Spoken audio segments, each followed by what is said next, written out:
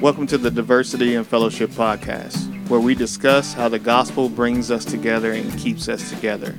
We are your hosts, Kenny King. And I'm William Marshall, and we want to encourage Christians to think through how our lives and our churches can be a faithful display of how the power of the gospel unites us in Christ. Thanks for tuning in. Welcome to another episode of Diversity in Fellowship. We're glad that you have joined with us today and are listening to the latest episode, where today we are talking about systemic racism. So a lot of controversy surrounding this idea. Some people are confused about what it is, all the way to the point where some people don't even believe it exists. Right. To obviously, there are those on the other end of the spectrum who think it is the greatest problem that we're currently facing, in the U.S. And so we just want to try to dive in. We want to try to do the best we can. We want to give a black perspective from systemic racism and a white perspective as far as... Who's going to give the black perspective and who's going to give the white perspective? We could do opposite roles, right? You could try... No, that's not going to work. That's not going to work. If you haven't figured that out by now, brother, I don't know how to help you on that particular... I was just making sure. Thank you. Okay, so let's start with... Probably helpful to start with just a basic definition. So, Kenny, what was your basic definition of systemic racism? Right. So when we think about systemic racism, obviously we have the word racism in the two words. So we kind of have an idea what racism is the idea of discriminating, treating people differently, treating people badly because of the color of their skin or their ethnicity. So when you think about systemic racism, you're saying that the discrimination is not just on an individual level or even as far as a group level, but that these individuals or these groups have come together and created systems in which discrimination is happening to people based upon their race or their skin color. Okay. So it's more than just what we would normally think about personal racism, right? One person hating another person because of their color of skin. Sometimes those can form groups and those types of things. But what we actually have with systemic racism is that because of years of this, right, the years of this hatred, certain groups have certain powers. Yes, and so they've actually created systems, institutions, right, that are racist because they were created by racist people, racist groups, right, or because they were done out of ignorance or whatever it was. Yeah, or because they were groups in which there was no diversity. Yes, and so they just didn't have the ability to think about other people groups, and so they just created laws that basically benefited them, and not even intentionally, but they didn't think about what would benefit other people. Right. Yeah. Maybe not even understanding that, okay, we're going to create this law, it's going to benefit me or benefit my race. Right. But not even thinking, oh man, that's actually going to really be detrimental to this race or this group. Yes.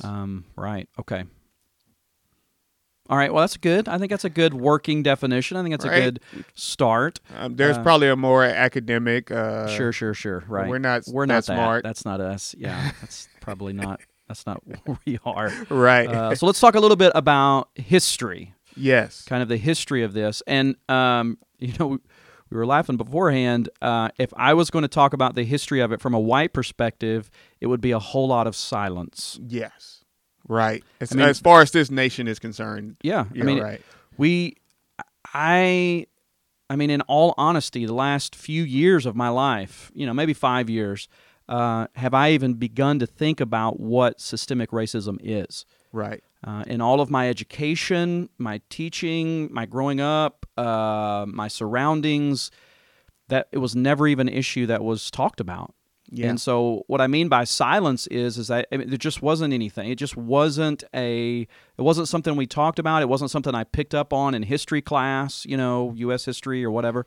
And I had some of those classes, but it just was never really, it never was really talked about. I mean, we talked about groups of, racists, the KKK or, things of that nature.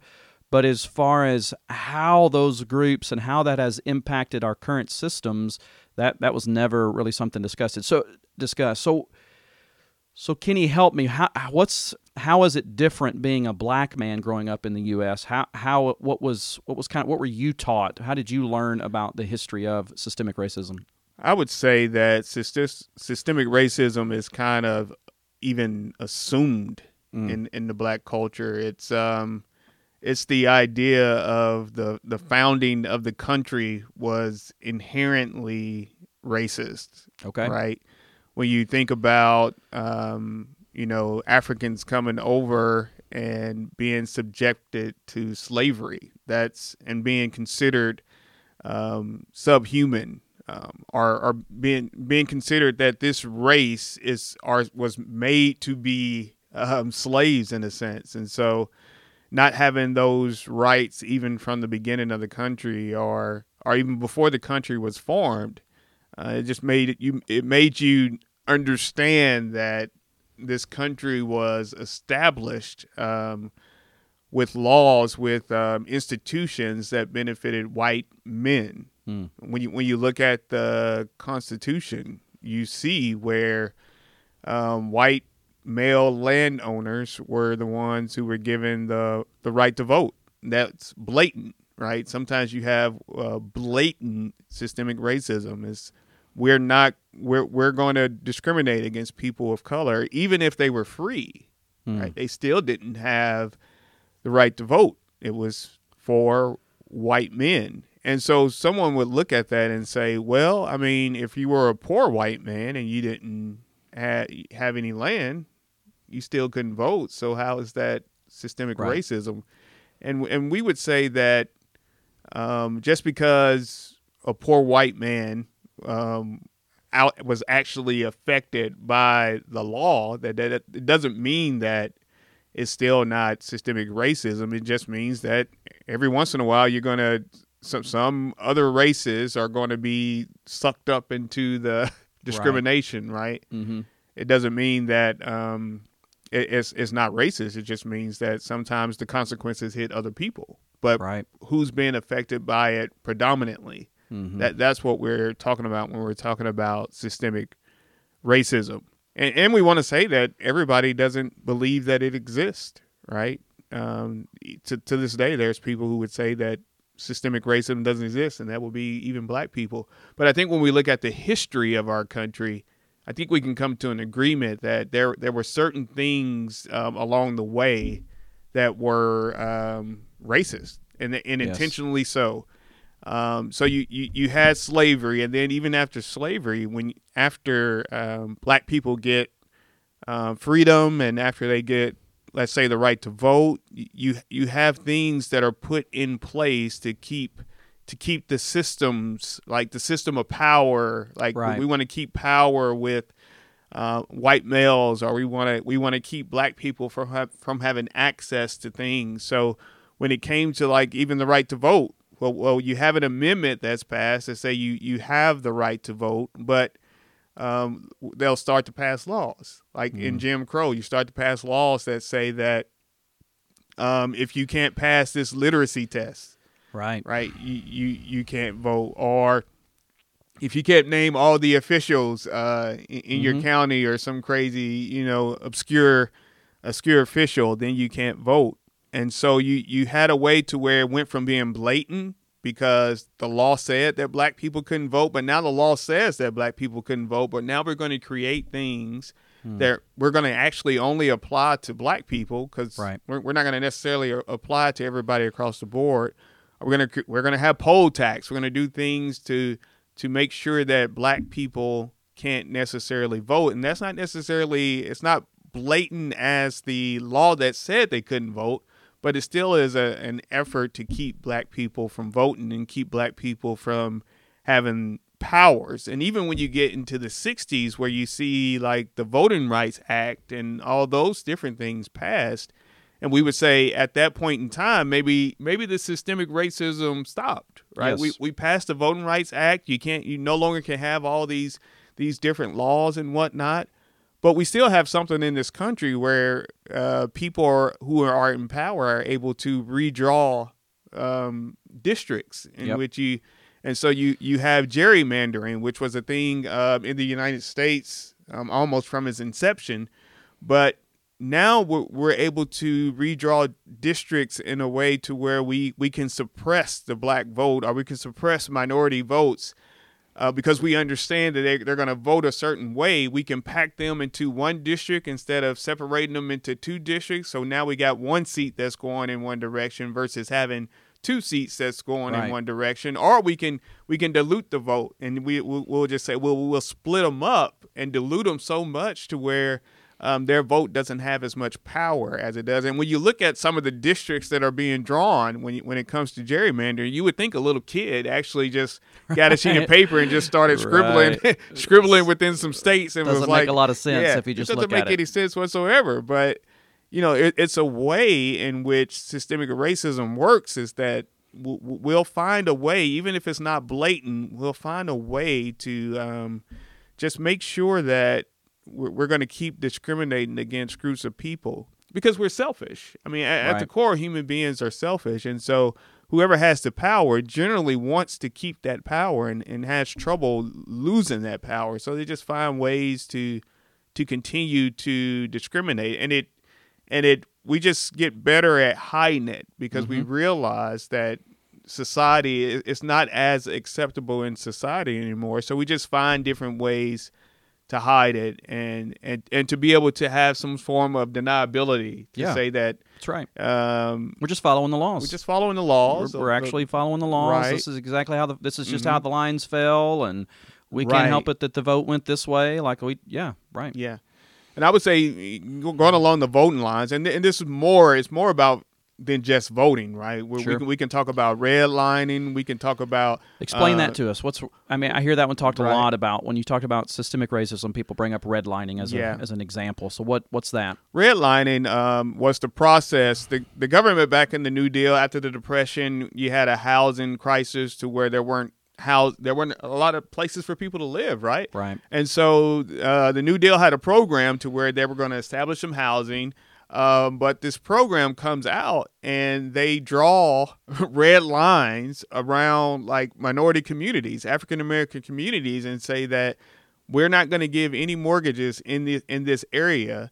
And we're going to actually have communities where white people, middle class, lower class, low middle class, upper class, where we're going to have these communities where we're going to build houses, have mortgages and whatnot, and you can't sell those houses to black people. And so you have a intentional, a blatant segregation with redlining, and it just continued on for so long to where you have, predominantly black neighborhoods, predominantly white neighborhoods in suburbs and whatnot, and just black people being separated from being able to have proper housing. And this is how you end up with ghettos and low-income housing and things of that nature, and inadequate housing in black communities. And that leads to other problems within the black community. When you think about how home ownership and how that's tied to wealth and generational wealth in some ways,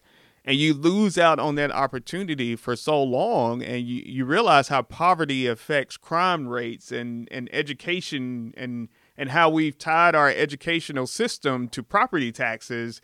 And you got a better home, you got better property taxes, and you're going to have better schools because of the property taxes. When you start to look at how all these things are tied together, then you see the effect that systemic racism can have on a community or a race of people, right? Yeah. And so, these things were happening. Redlining was happening.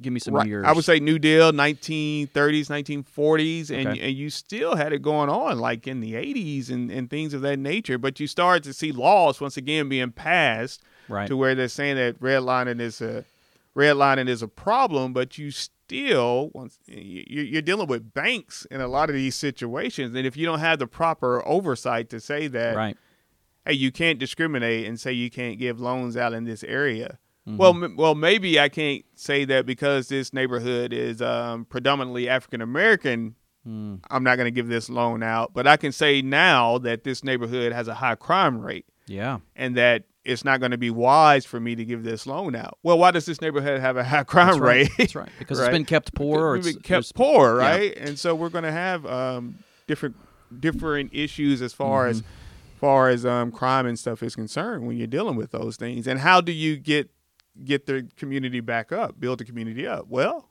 we need some sort of wealth being pumped into the community, and that's not going to happen if you're not given loans and not have the ability to build the school systems and things of that nature up. So, right.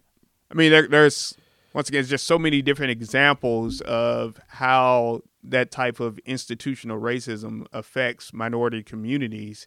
But I mean, those are just a couple that I would say that had a big impact on Black people and other minority groups as well.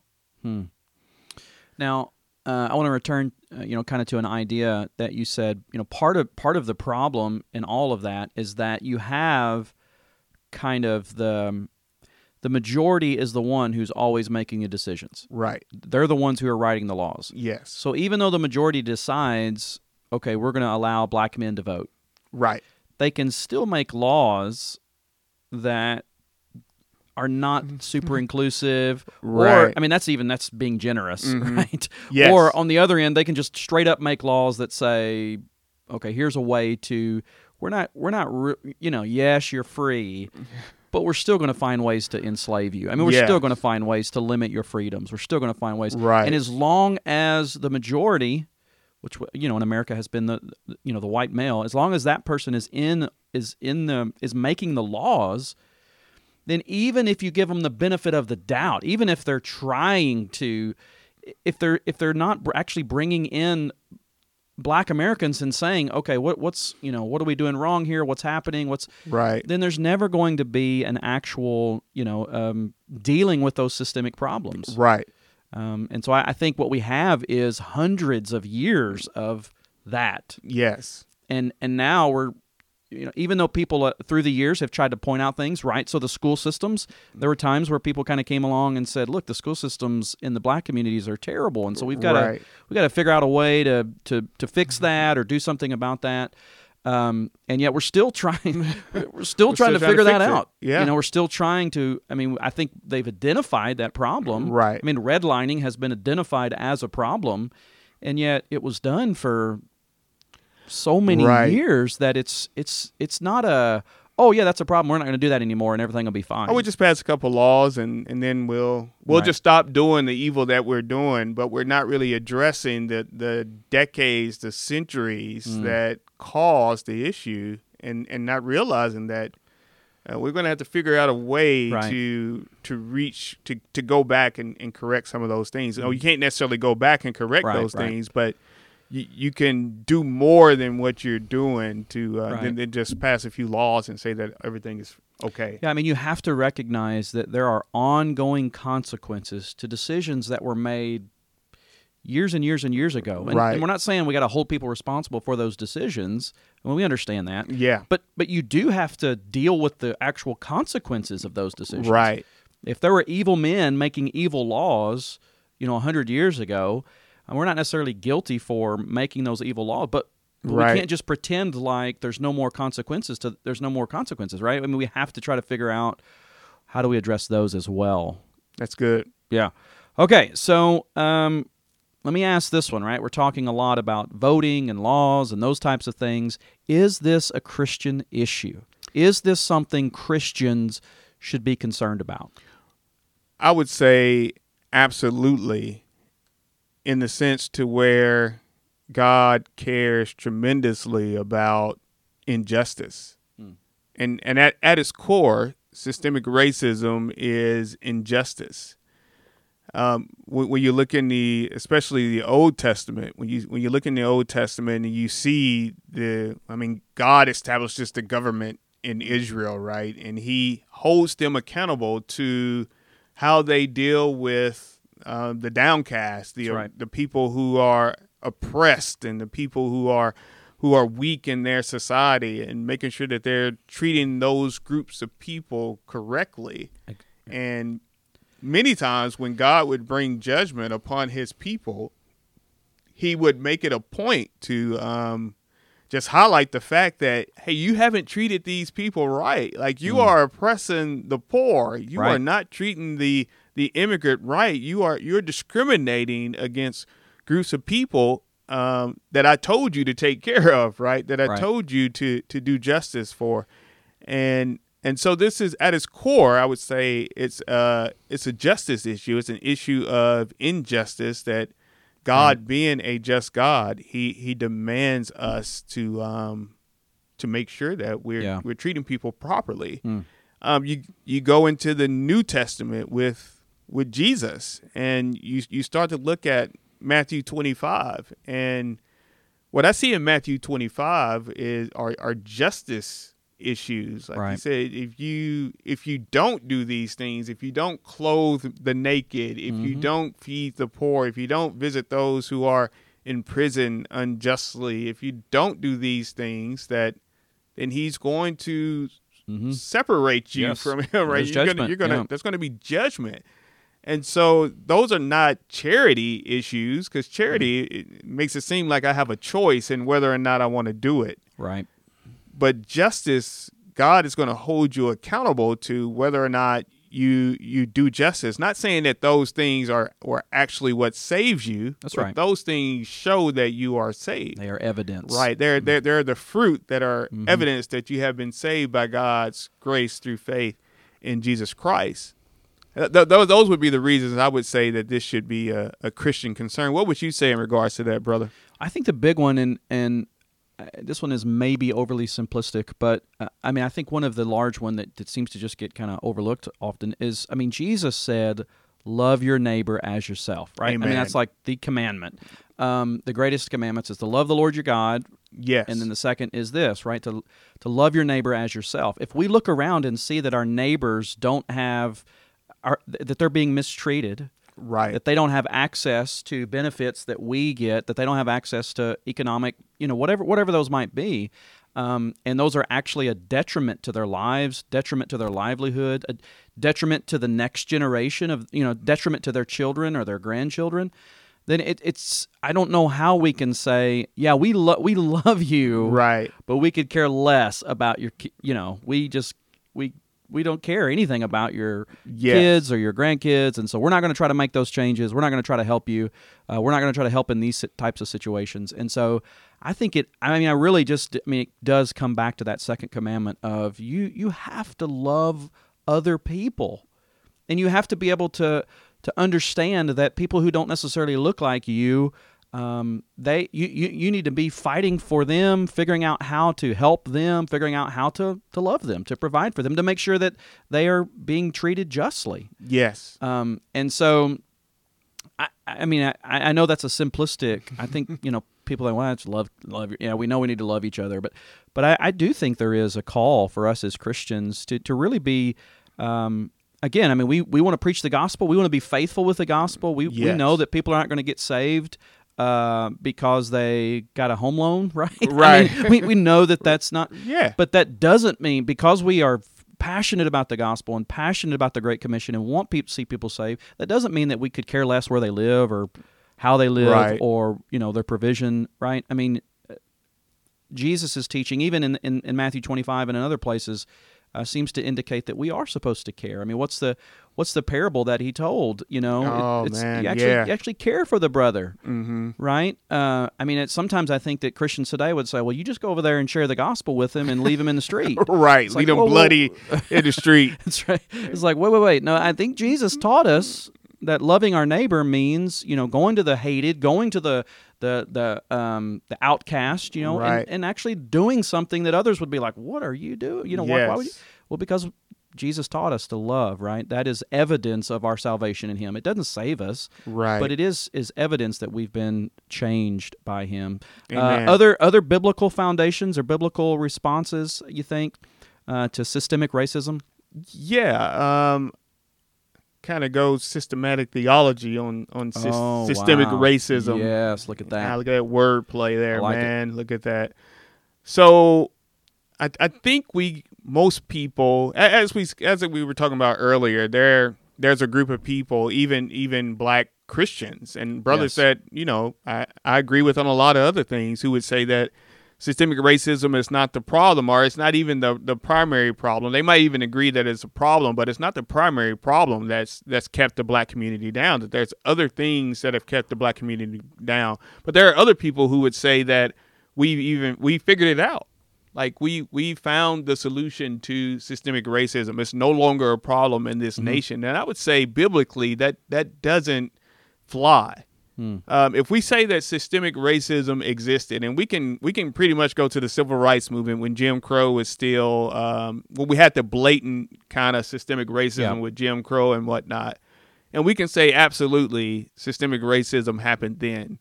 But people would say, well, we passed the Civil Rights Act in the 60s, we passed the Voting Rights Act in the 60s, and we passed other laws that kind of fought against that. And I would say, yes, that's well and good, but what happens when laws are passed? And we can see that through American history. When just because a law is passed doesn't mean that people stop trying to oppress other people. Brown versus Board of Education. I mean, it took National Guardsmen to come in to integrate schools. Ruby Bridges, when she was trying to integrate her elementary school, all the white parents took their kids out of the school to where she was the only person in her classroom, and nobody wanted to teach her. And so even though you had the laws in the book, it didn't change people's hearts, and it didn't change people's efforts to try to keep Black people down, right? And we see that in the Word of God. It's like no law can change the heart. That's right. Like this is why Jesus had to come, because the law couldn't save us. Jesus had to come and fulfill the law because he was perfect, and we are made righteous through our faith in Jesus Christ. So for us to, as believers in Christ, to say that because we passed some laws, that we finally got rid of a sin that has plagued this nation for centuries, that goes against what we believe, right? What's in reality, what our spiritual condition is. If the law is wasn't able to save, why would a law be able to change our hearts and keep us from being selfish and keep us from still trying to stay in power and keep things the way that they are, and make sure that we keep a certain group down? I don't think the law is able to do that unless we can point to some sort of great awakening that happened within the last 4 decades that I don't know about, or maybe those revivals were working. I don't know. Maybe those revivals were working widespread. What tends to happen is that we just find different ways in which to perpetuate the same sins. You think about the Jews when Jesus came. Jesus comes and he's changing the system in which they were trying to do things, and they got him killed. Right. This is why they wanted to kill Jesus, because he was changing the way that they viewed God, changing the way that they wanted to do, changing their systems. They were in power. The Pharisees, the religious leader, they were in power. They didn't want to lose power. Yep. And so they fought against that. And that we're no better. Yeah. Like we're no better. The Pharisees would have been much better than the people in Israel, right? During the reigns of the kings, when they were worshiping idols and whatnot. They would have seemed to be much better as far as whether they were idol worshipers or worshiping the true God or whatnot. But they were still idolaters. Yeah. They were just doing it different. Right. And I would say we still have the problem of systemic racism. We just find different ways to do it. We know it's not socially acceptable because we do have laws on the book. So we're just find new ways in which we can still do the same things. And I would even say that systemic racism is not always intentional. It's not always blatant. Yeah. And I see that in the Word of God as well. In Acts chapter 6, when you see that different groups are being reached with the gospel. And in Acts chapter 6, you have Greek-speaking Jews and you have Hebrew-speaking Jews, Right. who have become a part of the church, the early church, and you have an issue that arises because the Greek-speaking Jews, their widows are not being fed, but the Hebrew-speaking Jews, their widows are being fed. Now, the issue here is not that the Hebrew-speaking Jews are just absolutely racist and they just hate the Greek-speaking Jews. I don't think that's the issue at all. It's like, I hate you. We're Right. gonna really set this up against you. Right. Well, what I think is going on here is that the Hebrew-speaking Jews, they're the only ones in power. They're That's the right. apostles, right? Mhm. They're the only ones in power, and because you don't have any Greek-speaking Jews in power, they're just being overlooked. That's right. And so left out. Mm-hmm. the apostles come up with the idea of establishing what we would say would be the first deacons. Mm-hmm. And they put Greek-speaking Jews in this role to make sure that these widows are being fed. And so it's not always blatant, but we need to be sure that we are making sure that everybody has a voice at the table. Yes. And that we're not unintentionally perpetuating systemic racism. Good stuff. All right. Well, what would maybe be some resources, or obviously we've identified what it is. What are some resources that could help us with that? Maybe even start moving towards kind of how we could act. What are some things we could do? Mm-hmm. Right. What do you got for us on that? I would say a good resource as far as kind of the history of systemic racism. It's a longer resource, a documentary of sorts. It's called The 13th, and it was on Netflix. It's still on Netflix. I think The it is. 13th. Yeah. And so that's a good just resource to kind of see the history of systemic racism through the lens of slavery and kind of how it just continued on, even though it was abolished by the 13th Amendment. I would say something shorter would be the video by Phil Vischer from VeggieTales, the guy from VeggieTales, right? Yes, Bob. He did Bob the Tomato. Great video on through his podcast YouTube, just about 17 minutes long, and it kind of gives just some broad strokes ideas about systemic racism, but it's done greatly kind of from a Christian perspective. Yeah. And I think that is wonderful, and we'll make sure we put links to them, sure, so that you can get find to those. them and find them and whatnot. All right, good stuff. So let's shift gears just a little bit. What's we have to have our crazy question of the day. So what is our crazy question? Did you have that for us? It's a good one. Crazy question for today is: what movie or movies made you cry the most? Men are not supposed to cry during don't movies. Do that. I've never cried at a movie. We are crybabies. She'll call me a liar. Right. Yeah. Okay. So I'll go.